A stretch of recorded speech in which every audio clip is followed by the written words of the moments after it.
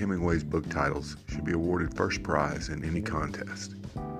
Each of them is a poem, and their mysterious power over readers contributes to Hemingway's success. His titles have a life of their own, and they have enriched the American vocabulary. Sylvia Beach.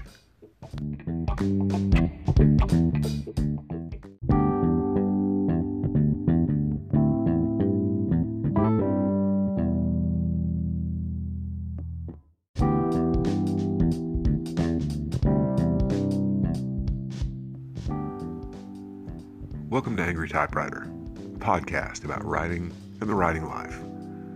I'm Paul, and hope all of you are doing well and continuing to stay safe since we're not out of the woods with this pandemic yet. Things have started opening up again, and for the first time in months, really the longest time I've ever gone in my life, I was able to go back into a bookstore the other day. It got me to thinking about how important bookstores are and booksellers are to writers. Now, this may be a no-brainer because, clearly books, booksellers, writers, they all go together. But sometimes we don't think about it. But if you do think about it, you realize that it's usually, outside of an Amazon search, booksellers, especially independent booksellers, that put your books in the hands of readers. So today, I want to talk about a woman who is truly the patron saint of booksellers. I can't believe I haven't talked about her on this podcast yet, because I believe it was the second episode I did on my Bookish podcast over a year ago. Anyway, let's meet Sylvia Beach, the patron saint of booksellers.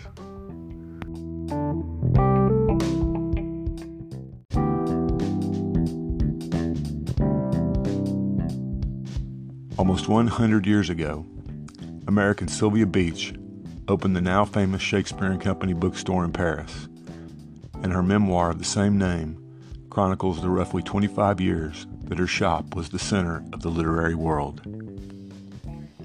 Before delving into the particulars of this wonderful book, it's probably best to clear up any confusion over the store itself. In another well-known book, Time Was Soft There, Jeremy Mercer chronicles his time at Shakespeare & Company. However, the store Mercer writes about is not the store Sylvia Beach founded, but one that another expatriate American, George Whitman, opened in 1951 and renamed Shakespeare & Company after Ms. Beach's death.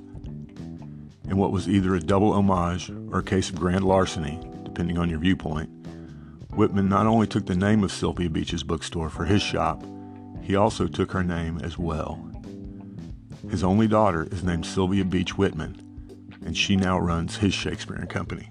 The original Sylvia Beach started Shakespeare & Company in 1919 with $3,000 borrowed from her mother.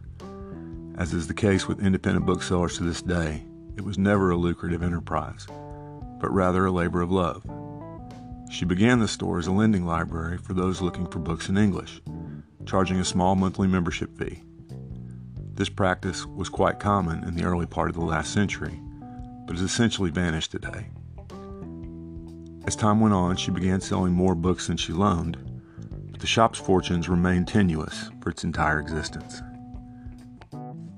What makes Shakespeare & Company, the memoir, so appealing is the melding of Beach's light, anecdotal writing style with the monumental people about whom she writes. This is more than a book about a bookstore. It's a chronicle of the writers, artists, publishers, and others who essentially made the shop their second home throughout the 1920s and 1930s. And while anyone writing a memoir likes to drop a name or two, the names in Shakespeare & Company stand out a bit. One of Sylvia's best customers in those early days was a young, unknown writer named Ernest Hemingway. He was covering sports for a Canadian newspaper at the time, and it was to Sylvia and her longtime partner Adrienne Monnier that Hemingway read his first short story. Hemingway and his wife Hadley later introduced them to the grand sport of boxing. She knew all of the so-called lost generation writers, and her memoir contains stories about Hemingway, Ezra Pound, John Dos Passos, T.S. Eliot, Robert McAlmon, Thornton Wilder, Gertrude Stein, and Alice B. Toklas. It was Sylvia Beach who took F. Scott Fitzgerald to meet James Joyce when Fitzgerald was too nervous to go alone. Her relationship with James Joyce and his family takes up a good part of the book, and with good reason. By her own admission, Sylvia Beach worshipped James Joyce. Her shop became an office of sorts for him. He met with other writers there, received his mail there, as did many other writers who had no stable address, and read through the inventory of the bookstore. But Sylvia Beach's greatest contribution to both Joyce and literature was offering to publish his novel Ulysses when it had been rejected as obscene by his publishers in England and America. The trials of publishing and distributing Ulysses are interesting, not only as history, but as a cautionary tale against censorship even today. Because she felt that authors deserved to be paid more for their work than the people who published them, she took no royalties from her publication of Ulysses and nearly sent herself and the bookstore into bankruptcy covering the costs and expenses. It was only the intervention of several writer friends that saved her from having to close her doors permanently. But she seemed not to be concerned about what happened to her as long as Joyce's novel made it to the readers who clamored for it. While she was able to stave off bankruptcy, like many others, she was unable to withstand the Nazi menace moving across Europe, and the store finally closed following the German occupation of Paris. Shakespeare and Company is a quick read, although you may have to look around a bit to find it.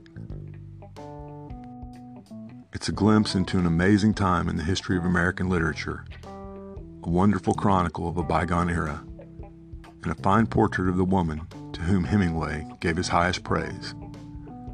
No one, he wrote in A Movable Feast, was ever nicer to me.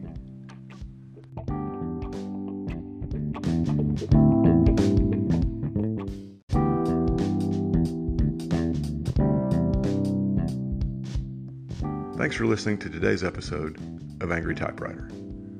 I hope it's been both informative and entertaining, especially for you writers out there. If you're enjoying these podcasts, I hope you'd also consider clicking on the Support This Podcast link on the Anchor site. For as little as 99 cents a month, you can help keep these episodes coming, and it will also go a long way toward making this podcast completely ad-free. Thanks again.